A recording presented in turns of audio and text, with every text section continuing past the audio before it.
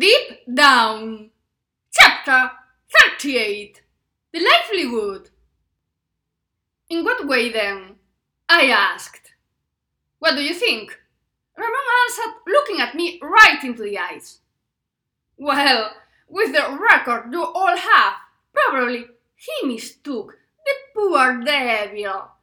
And he put the papers, I don't know, into his own suitcase. I said with sarcasm. Exactly, he said as I had discovered the gunpowder. The truth is that it was to be expected. They couldn't expect seriously the other was going to do the job just like that, I said. Ramon seemed to be surprised I didn't trust the sole accomplice, and, believe it or not, he even reached the point of saying I was always thinking the worst of people. The truth is that, to be all damn, half criminals, they were a bunch of amateurs. We'll have to find the civil servant, Ramon said. We will, I said. If we finally get out of here, he said with sarcasm, looking around.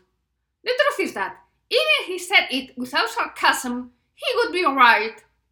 I had no idea where we were walking on, with the additional problem of the tide coming in, which was leading us more and more inside the wood.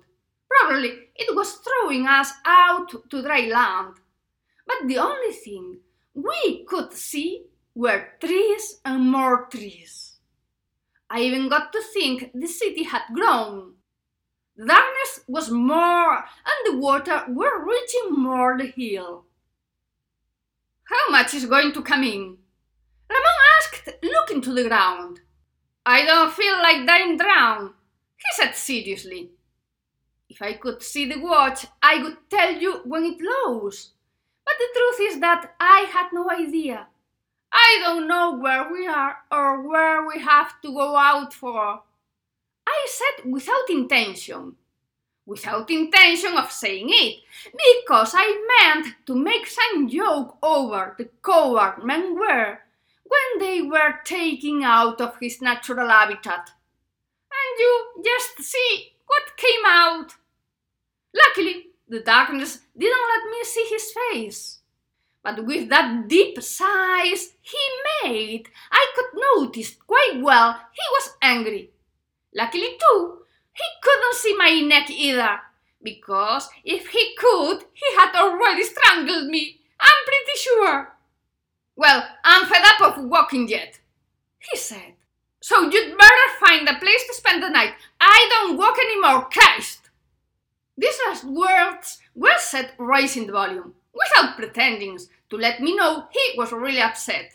I couldn't do much.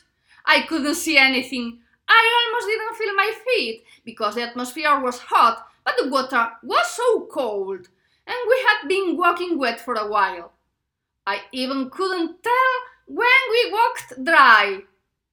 He stopped, as the little kids when they say they don't want to walk, so you had to carry them. I don't know if this was what he wanted. I wasn't too, of course. Maybe the other way around. When you find the civil servant, what are you going to do? I asked to keep him amused, to break that awkward silence.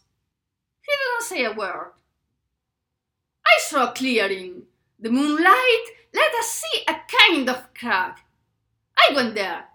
I didn't say anything to him. I was going in an explorer way. I wanted to see where we were and drop it to him naturally, and not to make the impression I had no idea, as I actually hadn't. He came after me, without a deep breath, without a noise. In fact, I thought he had stood down. Hey, this is the dike, Ramon said behind me. Yes, it was, of course. We were on the cracks at the end of the dike. We had been walking over the docks, and the fabric the roots had waved, I supposed. Ramon sat down quiet, without any reproach. I sat down next to him. I don't know, he said. I looked at him not knowing what he was talking about. I mean, I don't know what I will do when I find the civil servant, he said, looking at me. Screw yourself, because I don't think he's going to give you the deeds, I said. I don't think I'll find him. I don't think Maria trusted a nobody. It's weird, he said half-heartedly. What is weird is that you didn't think about it before. At least you have the money. Well, the ones of you that have it. I really had a chip on my shoulder. He put his arm on my shoulder and got closer. You are still angry, he said, sniggering. I didn't bother to answer. The guy said if I was still angry, seriously.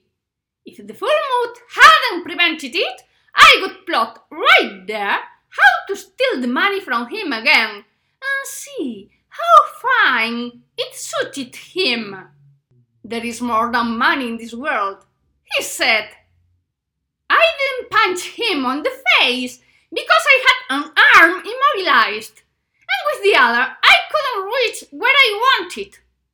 I was looking at him from the corner of my eye, upset. He was looking at me into the face. He got a bit closer. The night is beautiful tonight, isn't it? He said. He got a bit closer. His face brushed mine.